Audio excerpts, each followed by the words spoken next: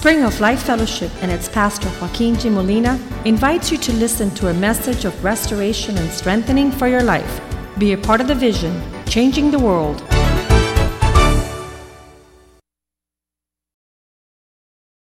Ask your boss, and they would tell us truth.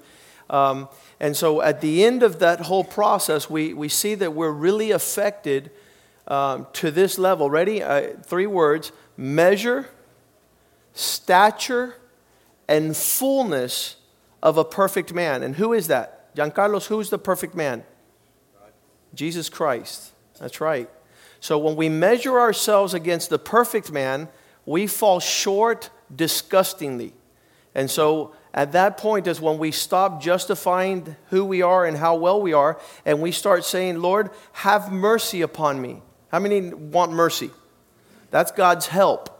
You're saying, Lord, give me some of your help so that I can become that man you want me to be. Now, I don't know, some of you are not very familiar with Jesus Christ. What you know about Jesus Christ is that he hangs on a cross when you go to church and you're feeling sorry for him. But the truth of the matter is, he's a champion, and he champions the cause to invite you to be like him.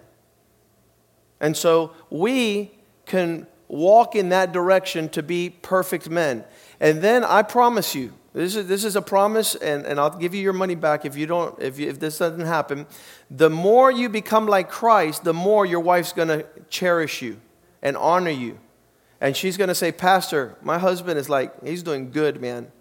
This guy's the real deal. And so there's 3 aspects to becoming like Christ. You think like Christ, you speak like Christ, and you act like Christ. 3 aspects: the thoughts, words, and actions. So and I was even waking up this morning to this thought. I said, when we speak, we help ourselves out a little bit, because we can jump out of reality into the world of fantasy by our words. Have you ever done that? There was a couple of young fellows out at the pool at the summer camp, one summer camp, and they were next to the pool. And one guy says, my dad could jump from here to the middle of the pool. And so he was bragging on his dad. He goes, oh yeah, well my dad could jump all the way across the pool. He could land on the other side. And so words stretch us a little bit. How many say amen? We could use words to stretch. But God wants it to be a reality. And he doesn't want it to be a stretch. He wants our character to conform to his image. And this is not a new thought. This is not new. From the beginning, the Father, the Son, and the Holy Spirit came together in the assembly of God and said, let us make man in our image and according to our likeness. So it was always God's plan that the man that's sitting right next to you right now would be the full expression of the Godhead, the full expression of God. Now, man decided to be deceived and to take another route.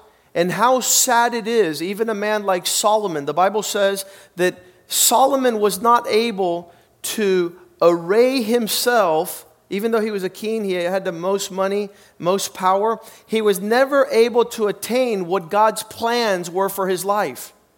And whenever God says, come this way and you go that way, you are subtracting his glory.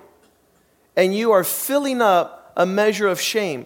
So why do I say this morning? Is because March 13th, 14th, and 15th, we'll get back. This is our opportunity to go to Texas and be with over 1,000 men and discuss this, say with me, dilemma. That man is the only one that cannot rise up to who he was created to be.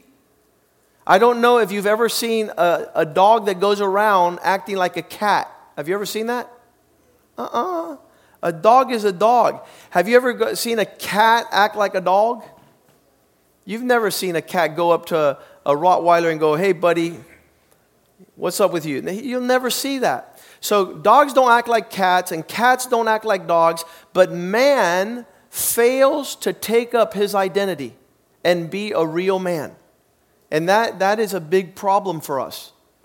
I love to see little guys that are saying, you know something, when I grow up, I'm going to be a champion. I'm going to be a prince. I'm going to be a hero.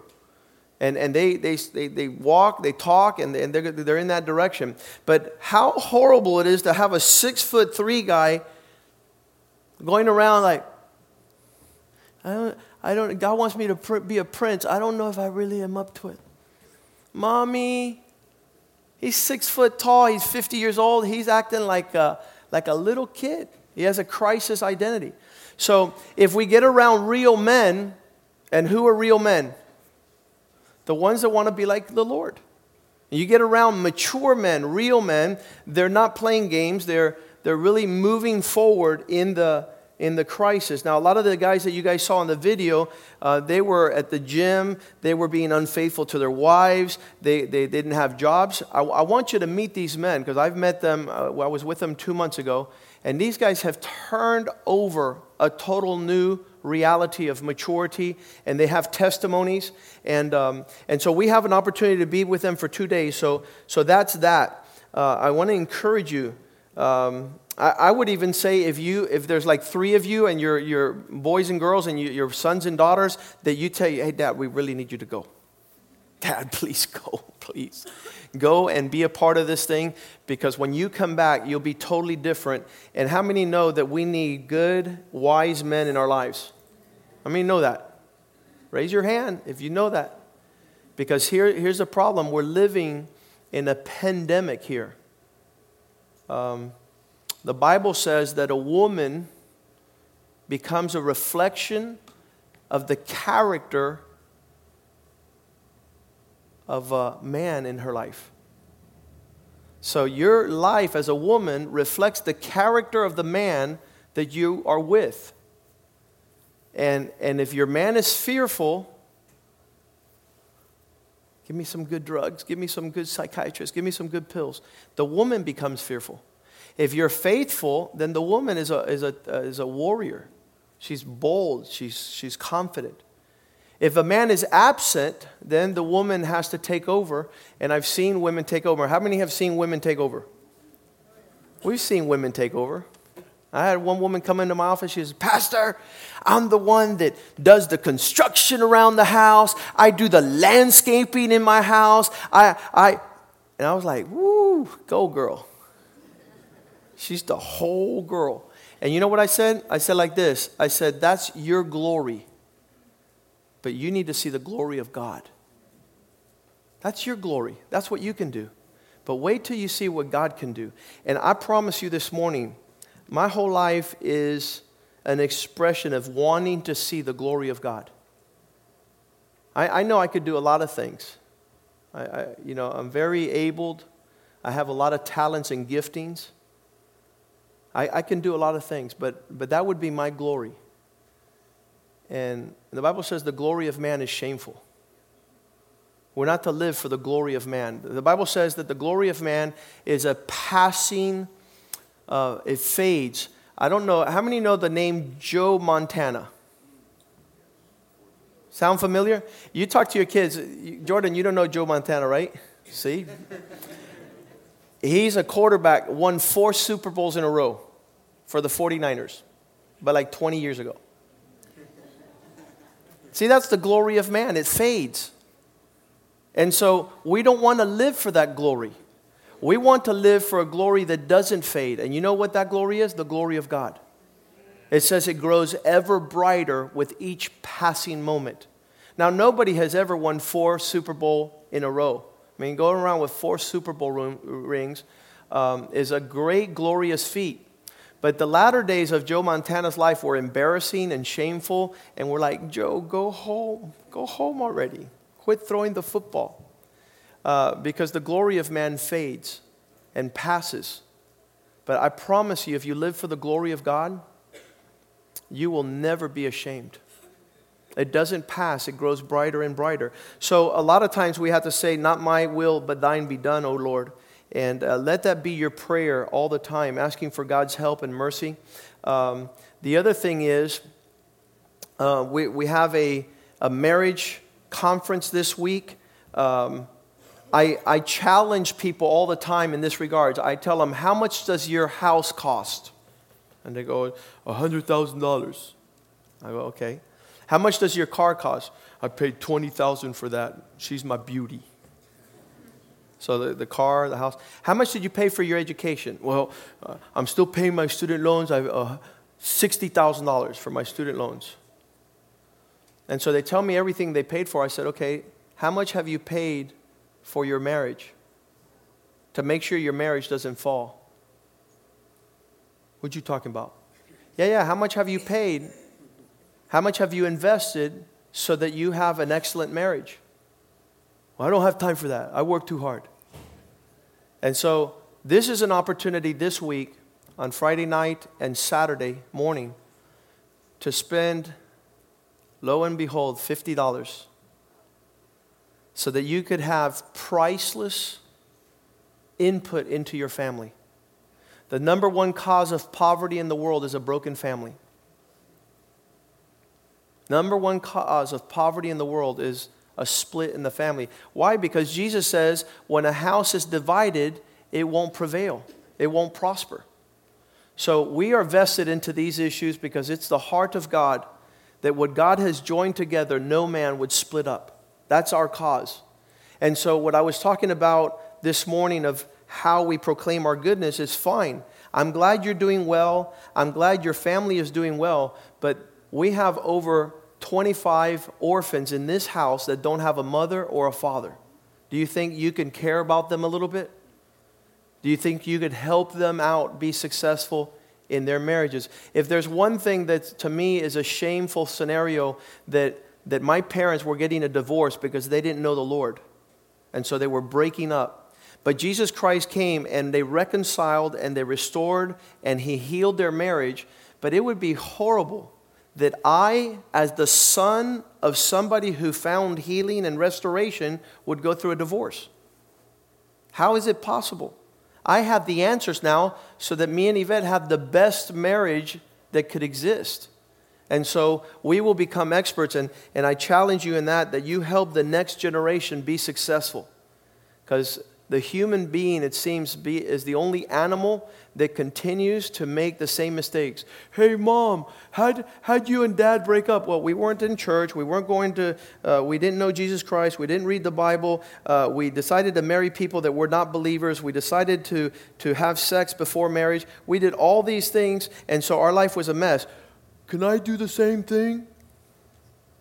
Can I repeat that horrible, terror-stricken nightmare of a life without God? Even the children know. They're like, we don't want to go there, Pastor. Pastor, change the message.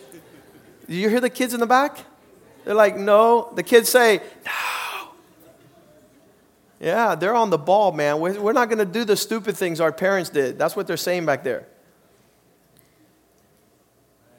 I mean, I'll tell you, here's the truth. From the time a little girl is like 3, 4 years old, you shouldn't marry a non-believer. You shouldn't marry a non-believer. You shouldn't marry. Okay, you're not marrying a non-believer, right? And they go and they do what?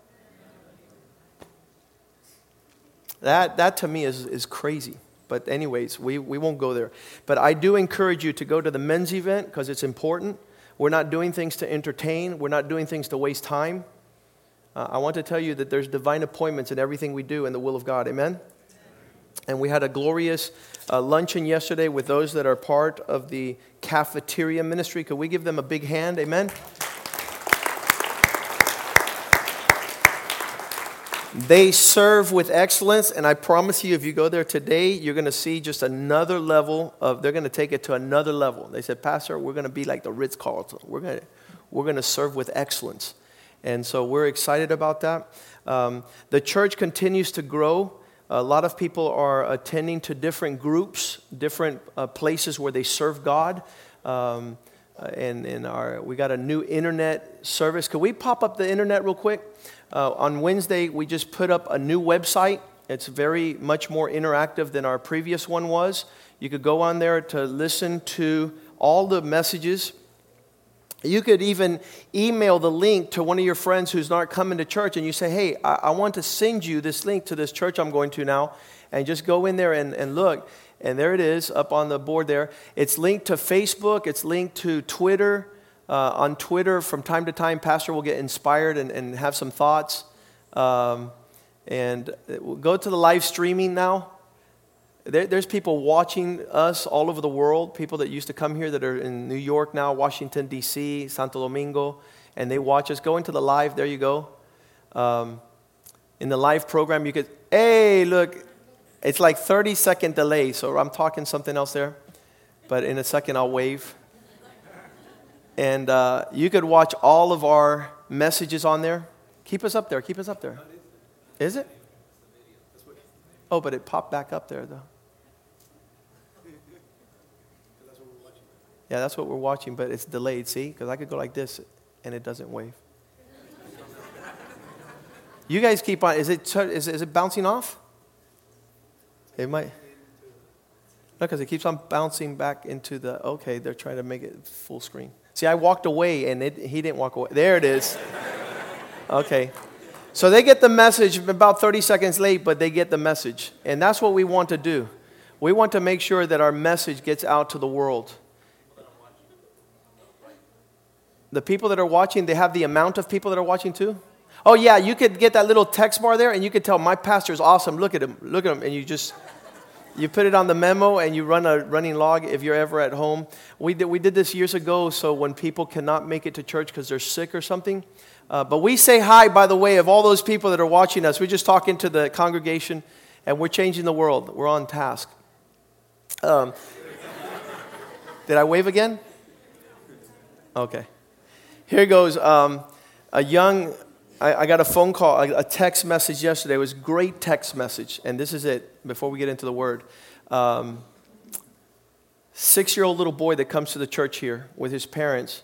They decide to drive, to Orlando on vacation this weekend. And right before they leave, there's an airplane up in the sky, and it's writing, those airplanes that write with clouds. It says, "Jesus loves you."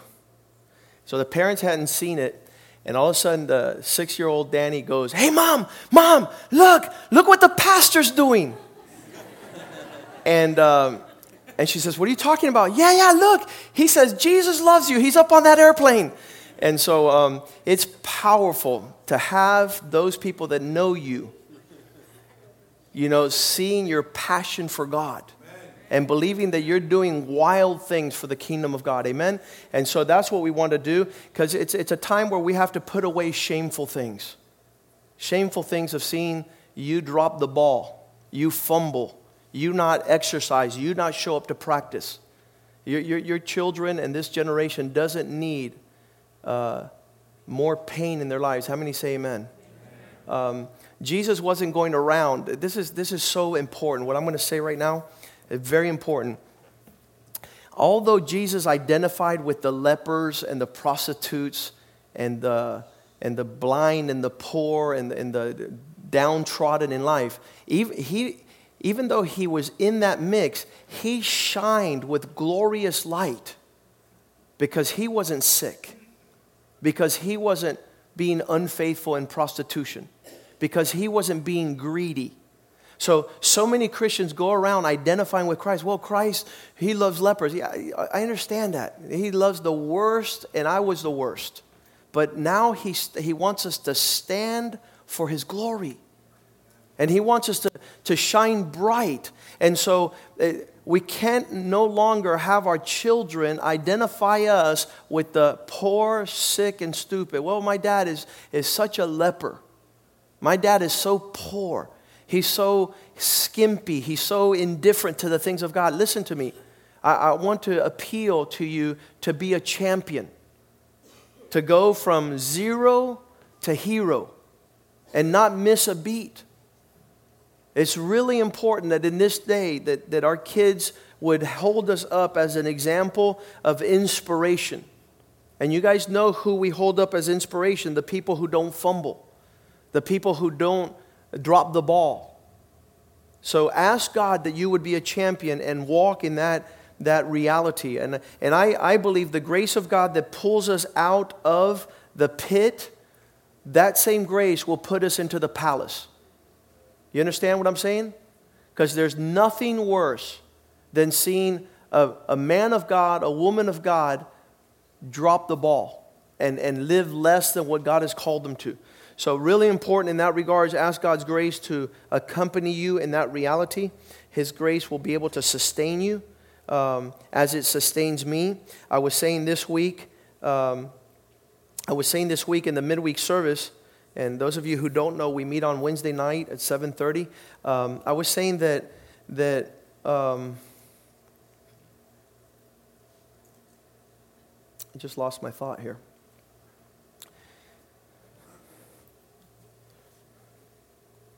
Just totally lost my thought.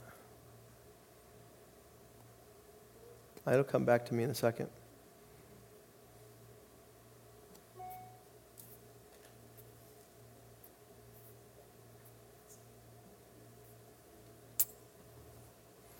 The Bible says the whole world longs to see the sons of God in the full expression of their liberty.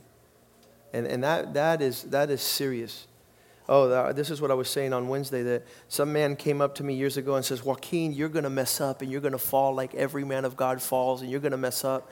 And I said, look, you know something, I can appreciate the pain that is caused by a man of God who drops the ball. But there's something that sustains me, that holds me up. It's called the grace of God. And if that grace ever lets go, that's when I'm going to fall. Because I'm looking for that grace in my life. I'm looking for that reality. What God has promised, He's able to perform. How many say amen? What Jesus' desire was for our life was a reality. And I was saying how the devil makes us feel we can be losers and thieves and liars and we could curse and be profane and pornographers. We believe that man is capable of doing all the twisted things in the world. And we say to the devil, amen. But when God says, I want to make you a prince, I want to cleanse you, I want to make you an example, I want you not to curse no more, I want you to honor your parents, I want you to be faithful, I want you to be a servant, we're like, well, I'm only human, and we doubt God. We believe the devil and doubt God. So I want to encourage you to believe God. And when you believe God, you're going to see the glory of God. You're going to see great things in your life and in your family. And I'm enjoying that now, 20-some odd years, 28 years into this. I was one of those that didn't believe until I asked the devil, how come I could obey you? How come I could do everything you asked me to do? I'm just going to start obeying Christ. I'm going to be radical for the Lord, and that's what we are in this place. Let's pray for the Word of God. Father, we thank you this morning for your loving kindness. We give you thanks for your grace. We give you thanks for the new website. We give you thanks for the new front landscape. We give you thanks for the locksmith and his diligence in preparing the front door, Lord, as per the fire marshal and the permits. We give you thanks for Manny and the architect and all the contractors that are building and making this place a better place. Give them favor, oh God. Open the windows of the heavens towards them and fill them with all their provision at levels of and measures of abundance. As they concern themselves with the house of God, you concern yourself with bringing favor and grace upon their life. We give you thanks for those who love your house. We give you thanks for those who love your people. We give you thanks for those who keep your commandments and walk as living examples of men and women who honor you. We give you thanks for the young who have defeated Satan and all his lies. We give you thanks for the blood of Jesus that cleanses us and washes us white as snow. We give you thanks, Lord, above all for this glorious salvation that you have brought in Jesus' name. You have brought through Jesus' sacrifice on the cross. And we pray that we would know these things to a greater measure. Just like the world knows its systems and how they navigate in darkness, let us understand your kingdom that we might navigate in light and attain to the full riches of the provisions that you have given us through your great salvation. Father, we give you thanks for what we're going to hear this morning, and we pray that these words not return void. We pray that they would be good seeds planted in good hearts that would give forth good fruit and a harvest that would glorify your name. Prosper now your word in the hearts of your people, for you have said that man should not live by bread alone, but by every word that proceeds out of the mouth of God. Prosper, Lord, and increase your work among us as the days are growing more perverted and more dark. Let us love the things of God more than the things of this world. And we praise you and celebrate and worship you forever. In Jesus' name we pray. Amen. As I was thinking this week that there's no greater message that we can talk about than this salvation that we've inherited. And I invite you to read Jude chapter 1, verse 3. As the followers of Christ, the leaders of the early church concern themselves with the topic of salvation. You should really, really know what salvation is all about. You'll see people on the street. I used to see them asking, "Are you saved?" And I was like, "Saved from what? Is there a flood coming? Is a hurricane coming? Why are you asking me if I'm saved?" But here it is in Jude, in chapter 1, verse... No, you guys have Judges. We're going to go to Jude. Chapter 1, verse 3. The Bible says like this, "I, my brethren, was going to write you concerning this common salvation. Beloved, while I was very diligent to write to you concerning our common salvation." Jude starts his letter saying, I was going to write you some instructions on how you could live and enjoy and attain to this reality called salvation. But I found it more necessary to write to you about men that you would fight earnestly for the faith which we once delivered. Why fight? Because there were men in the church, there were men that had creeped in, disguised as people that wanted salvation, that were turning salvation upside down. In other words, if you were to say to me, well, I have decided to leave my wife and my children, and I found myself a girlfriend, and the Lord knows that it's okay because I'm saved by grace and everything is fine. That's what they were doing. They were turning salvation on its head. They were flipping the boat and saying that it would not sink. Well, let me just say to you that it should be our concern not only to talk about those who mess up our salvation, which we did last week. We talked about men who were not real, men who were serving Baal, men who were worshiping idols and following people that were upside down. This week, I want to not talk about those men, and I want to let you understand a little bit more what it means to be saved. What is this world-changing salvation we've received? Number one, salvation means you're being delivered and freed from ruin. You're being saved from something bad that will take place. Saved from the consequences of walking in a manner that is not appropriate. We're talking about being delivered from ruin, from harm, from loss. Salvation is a good thing. I had a friend of mine. She went out on a yacht, and there was about 6 families on a real big boat, and she was about 14 years old, and nobody was paying attention to her, and they were going out there along the Miami Bay outside of Key Biscayne, and when nobody noticed, she slipped and fell off the boat at night. So you're 14 years old, you're out there in the middle of the bay, you're a young girl, and you're saying, like Christina did some years ago. Christina, we went canoeing where there was a whole bunch of alligators, and somebody hit our canoe and it flipped over, and she says, I don't want to die. I don't want to die. And I'm like, I don't want you to die either. And so put her real quick back up on the boat, and the people that saw me said I was walking on water. They didn't know how I was able to jump on that canoe. But this young girl who's out in the middle of the bay, she was saying the same thing. What do I do? And you know that a big boat, a yacht, who is going along the Miami Bay, at night, when she fell off the boat and she tried to get up and she tried to scream, you can't hear because the engine is too loud. So you're in that situation, you need to be saved. You need to know that you can't save yourself. She had no capacity to swim to shore. She had no capacity to be able to be saved. So what happens? She heard a little engine. Thank God it wasn't a big engine.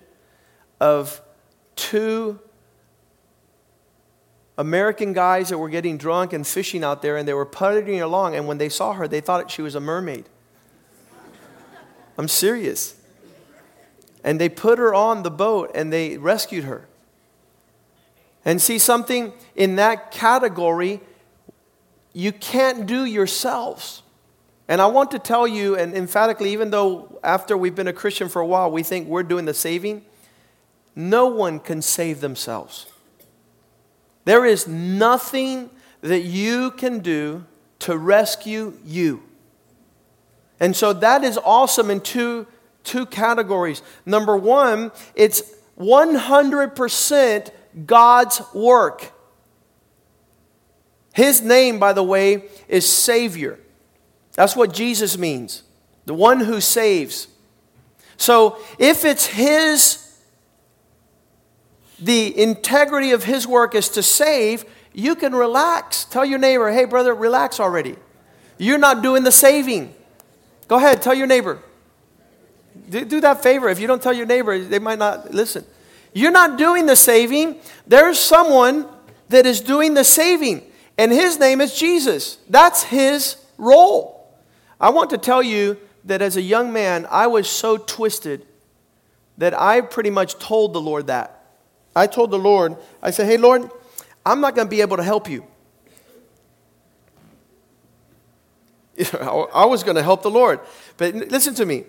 Day one, when I heard the message of salvation, I told the Lord, Lord, there is nothing I can do to help you. And so if you do not save me, I'm not going to be saved. Because I don't want to be saved. I don't intend to be saved. So this is the example I put forth in that brief prayer. I said, Lord, if I'm in the middle of the ocean and I'm drowning, and I was, because of my desire to sin, my pleasure for sin, my rebellion, my disobedience. If I'm out there drowning and a lifeguard came out to me and he says, okay, Joaquin, I am here to help you not drown, but I need you to help me. You can't. I need a lifeguard to come out there and know I can't help me, and He saves me anyway. He's able to rescue me. So I told God that. Lord, from the crown of my head to the sole of my feet, there is a total inability. And I was being super honest with the Lord. I wasn't playing games. I said, if salvation is going to take place in my life, it's going to have to be 100% you. And so that's the good news, because that's exactly what God intends to do. Really, we are defective all the way from our youth in our ability or inability to do anything right. From the time the first question came, our dad asked us, did you do that? No. Of course you did do that. But you came with an internal device in nature to go against everything that's right.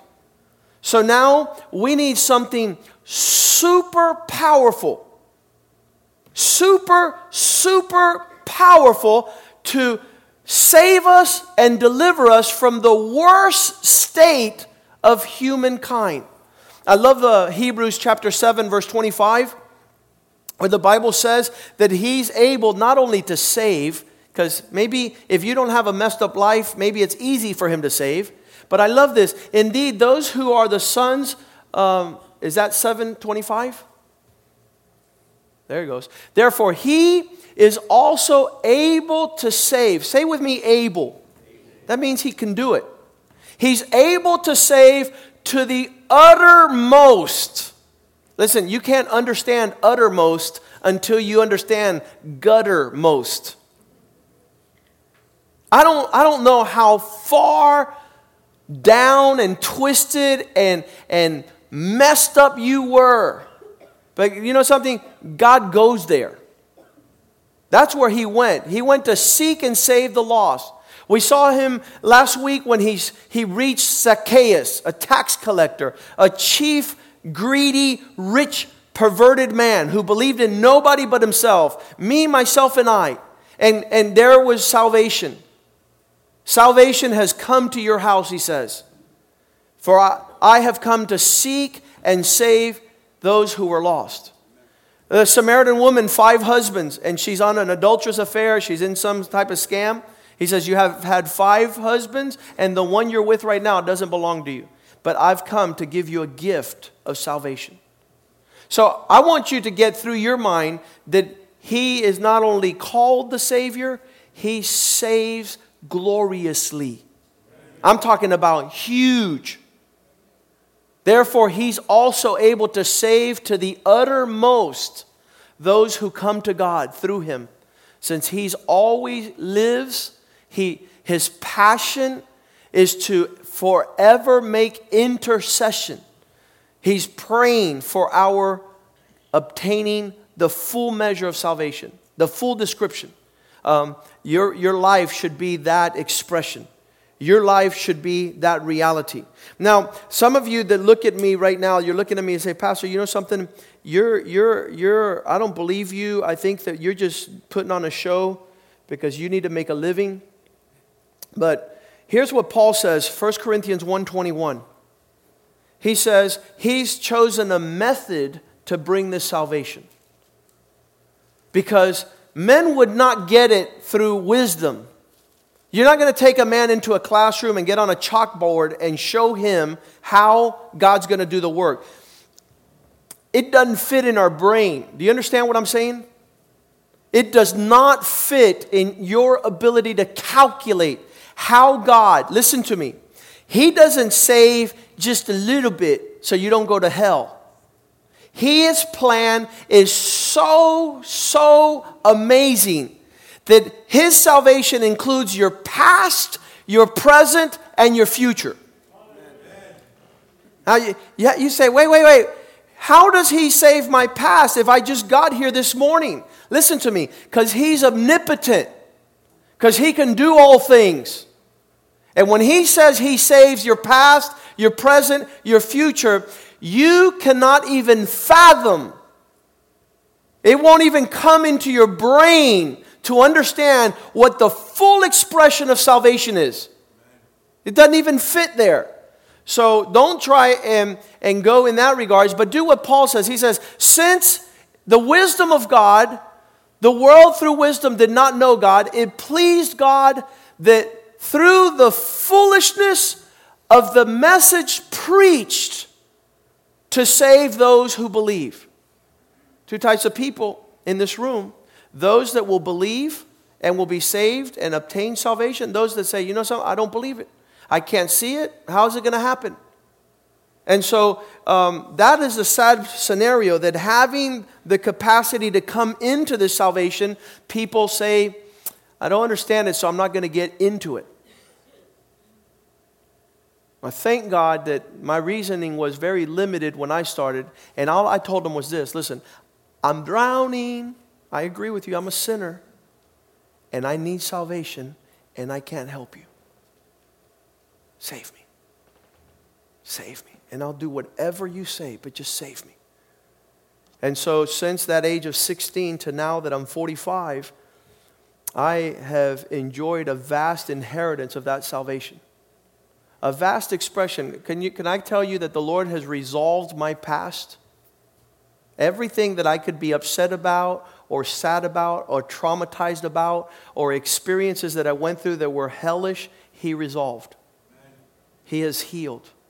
He has settled accounts. I don't go around anymore.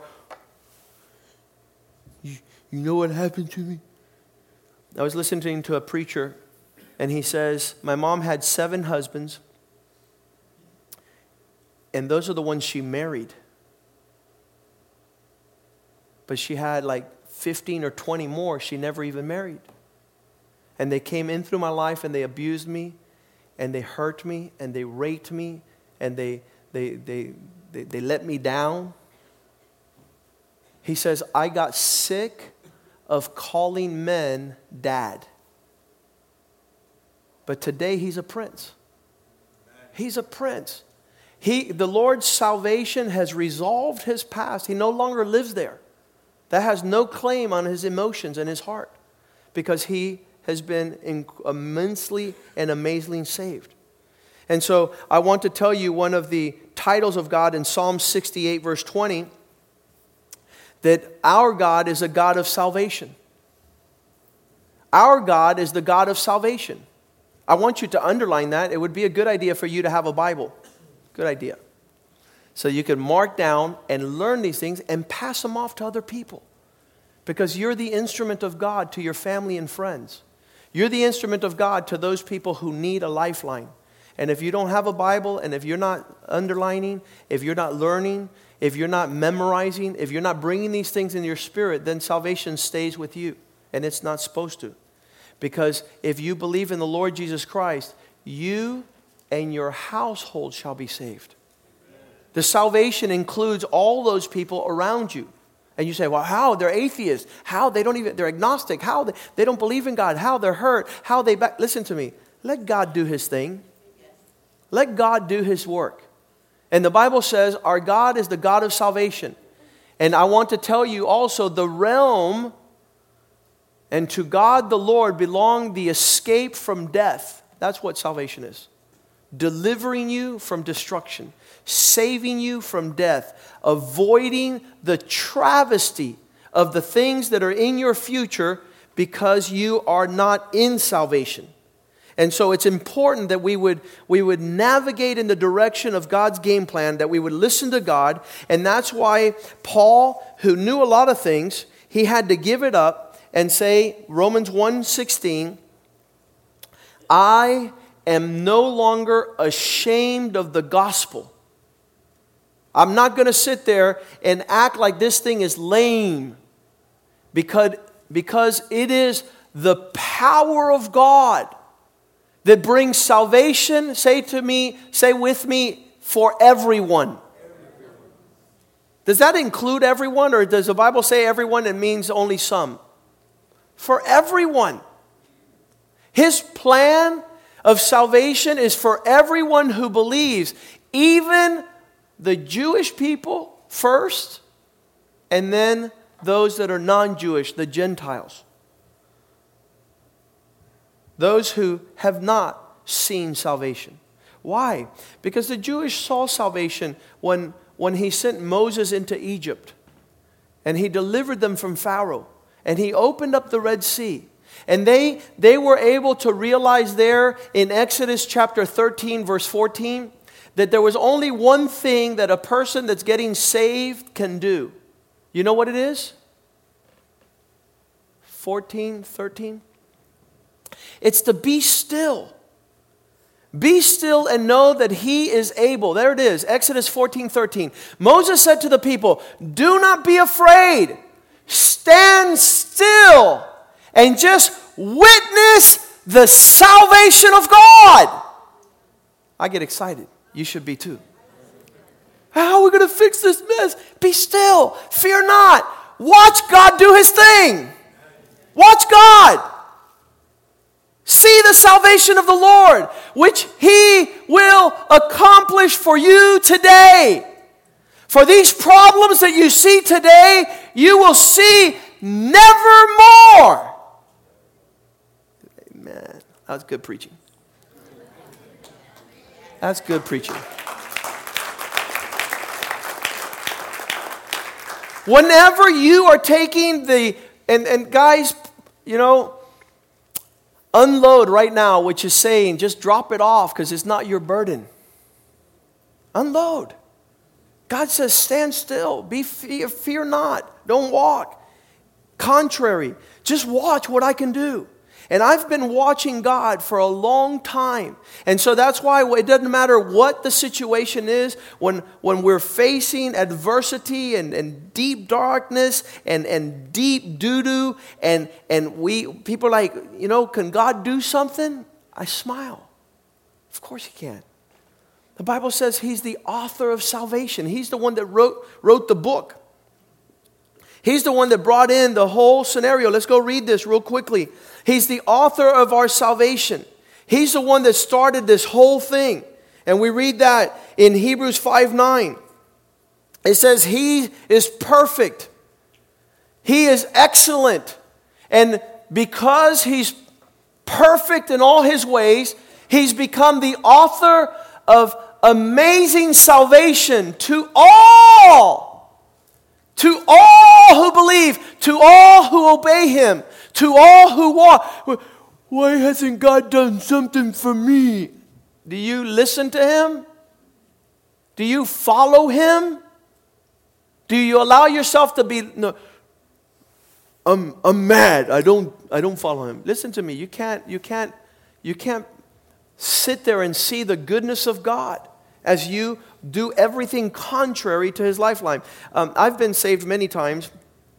We went boating one day and we ran out of gas or something happened. I don't know what happened, but the engine wasn't working. There's a big boat comes along. Hey, throw me a line. I don't want to. Hey, stand on the other side of the boat to bow. No. As we rebel and consistently walk contrary to the author of our salvation, we lose. We lose. Tell your neighbor, you're lost. You're lost. You can't if you don't listen to the author of salvation. If you don't have the disposition. I said, God, if you tell me to stand on my head in the corner and clap my hands, I will do it. Amen. What does it take for me to be a prince? What does it take for me to walk in your purpose? Obedience. It says He's the author of salvation to all who obey Him. Well, then what is He to those who disobey Him? There's nothing. There's nothing to the disobedient. Rebellion. Romans chapter 5 verse 9 puts it all in context. Much more then, since He has already come and died, giving His blood, which is another aspect of this salvation, anybody who's given their blood for you loves you. Anybody who's given their life for you loves you. And so He says, having much more, now since He's already proved it by His blood, we shall be saved from His wrath through Him. Verse 10. See, the judgment is not the devil, it's not us, it's not sin, it's Him. For if when we were enemies, we were reconciled to God through the death of His Son, much more, having been connected with Him, we shall be saved by living like He lives. He wants to save us. He wants to save us. How has the non-saving thoughts of disgrace, non-saving thoughts of disgrace trumped the saving thoughts of His grace? In other words, why do we think twisted? Why do we give our thoughts over to destruction? I was talking to a woman this week. I said, for the past year, you've lived contrary to God, and now you are living a nightmare. If you don't stop thinking like that, you're going to live a terror-filled nightmare. Quit thinking like that. Think like God. And in order to think like God, you got to have the Spirit of God on you. And say, God, fill me with your Spirit. Fill me with your truth. Fill me with your love. I don't want to walk in vengeance anymore. I don't want to walk in resentment, bitterness, lack of forgiveness. Get those thoughts out of my life. Let me forgive. Let me be able to pray for those who have done spitefully. Save me, Lord. Save me. That's what the prodigal son was saying. He returned. He turned his ways. He turned his thoughts. Here's what is revealed in his salvation. In John 3:16, we all know it. In this salvation, something is revealed. Can you say with me the love of God? This is what motivates God to save us. For God so loved the world that he gave his Son. So whoever believes in him should not perish but have everlasting life. A measure of life that is huge. That's the message. 1 John 4:9. For this is the love of God that is revealed in us, that he gave his only Son. This is the love that God manifested toward us, that God has sent his only Son into the world that we might live through him. Verse 10. In this is love. Not that we loved God, but that he loved us and sent his Son to be the payment, the propitiation, the full satisfaction of our sins. I want to tell you that there's nothing greater, there's nothing more amazing than saving grace. Than that grace that comes and brings you up. I mean, we've seen it all the time. We've seen the stories. You should talk to some of the people here. Our drummer, Javier, he'll play in the second service. How his stepfather murdered his mom. Shot her in the head and shot her in the heart. Right in front of him. He was coming out of college, and there she lied, covered in the yellow police blanket. And he knew that it was his mom. Could Christ save in the midst of that craziness? Absolutely. Absolutely. The hand of God reached out and kept him. And there was a danger in the midst of that process, because I told Javier when it happened, he was 19 years old. I said, don't give yourself over to Satan because he's attacked your family. Give yourself over to God because he's able to bring you up in the midst of the hellish nightmare of having your mother murdered right in front of you. The Lord brought that young man up. He hasn't missed a beat. He's not subjected to psychiatrists and traumas. And he's not subjected to bitterness and hate and resentment and tumors and depressions and anxiety. That man is a prince. That man has married a beautiful woman and has 4 girls. And in the saving grace of God, he says, Pastor, the Lord took away 1 woman and gave me 5.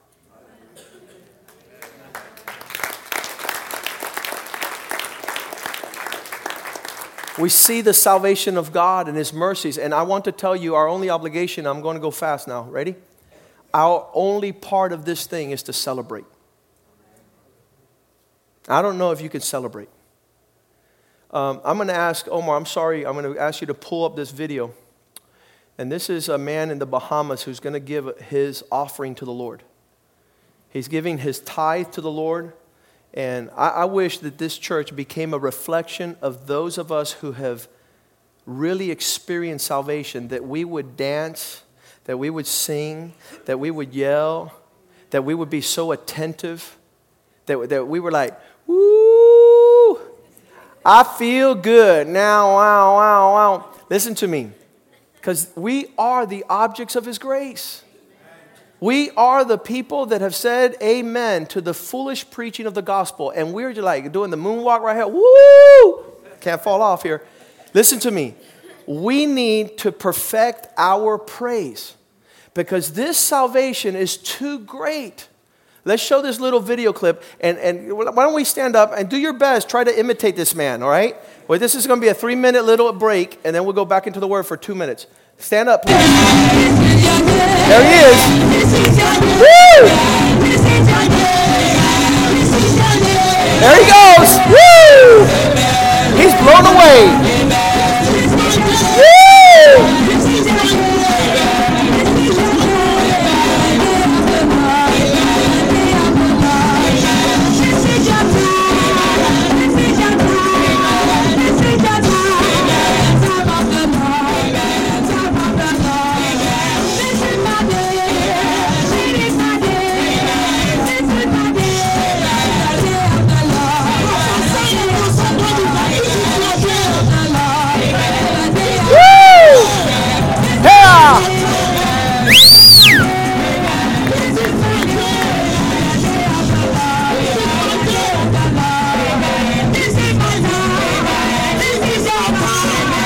All right, that's enough. That's enough. All right, have a seat. Have a seat. Listen to me. You can tell who got it, and you can tell who needs it. All right? We need to celebrate our God. We need to celebrate in the way we serve, in the way we're passionate, in the way, I tell my friends all the time, it says, hey, Joaquin, how you doing? I said, brother, I'm doing so great. I was going to hell, and Jesus saved me. I was destined to hell, and the Lord loved me and pulled me out. The Bible says in Acts chapter 4, verse 12, he says, there is no salvation in any other name. Salvation is found nowhere else, my friend. Yesterday we went to see, there was a Hindu. We were coming back from seeing Wellington Boone. We had breakfast with him yesterday. He was in Fort Lauderdale for like a couple hours. And on the way back, we go through and there's a church, a Hindu church in Broward County. And they're outside and they're all dancing and celebrating. I said, there's no salvation here. There's no salvation here. You see the Mormons riding their bikes. You see the Jehovah's Witnesses knocking on doors. You see a lot of people doing a lot of things. And the Bible says, nor is there salvation under any other. There's no salvation. There's religion. There's religious theology. There's intellectual instruction. But there's no salvation in any other under heaven that is given as a gift. All the other major religions, you have to work hard. And here Jesus gives you a gift that is priceless. A gift. The top measure of this, he says, there is no other salvation given under any other name under heaven among men by which they must be saved. There's only one way. And there it is in Christ, and you have them. And sometimes we're so indifferent. And the Bible says in Ephesians 2 verse 8, it says that this salvation is by grace. It's not because you're doing things. For by grace you are saved.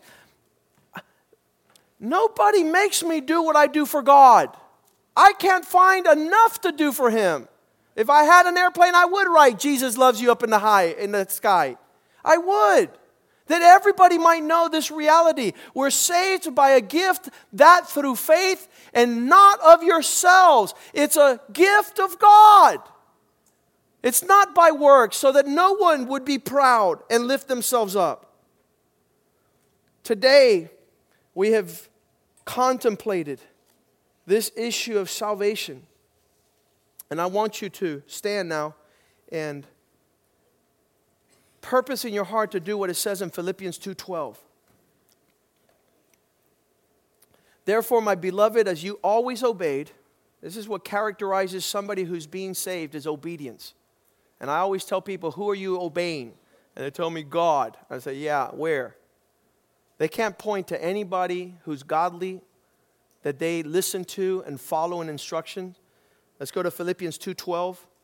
As you have always obeyed, not only in the presence, not only because we're at church this little bit, but now much more when nobody's around. Much more in my absence.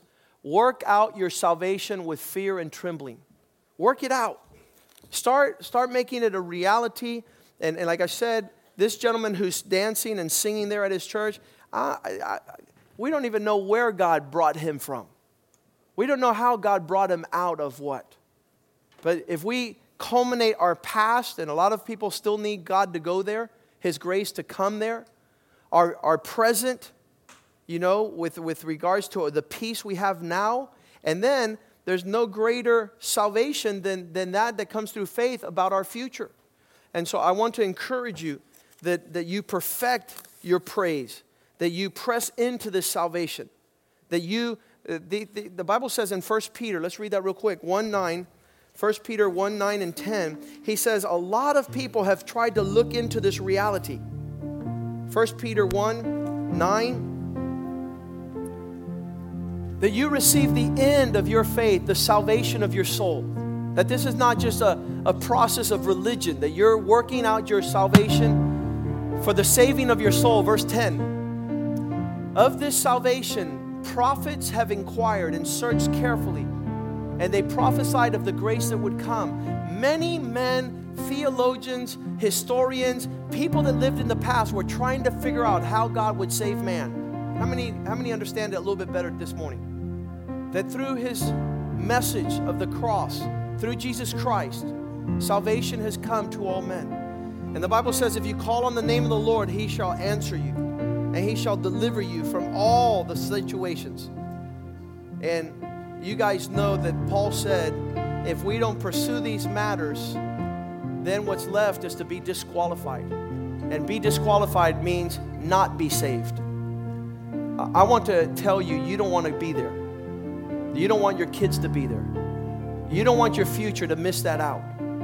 You want this salvation to be a reality and to come into your life. So as we sing this song real quick, I'm going to ask you to bow your heads and talk with God and just tell Him, Lord, I need you to save me. I need you to save my family. I need you to save my past, my present, my future. Just talk with God for 2 minutes and then we're going to pray. Hallelujah.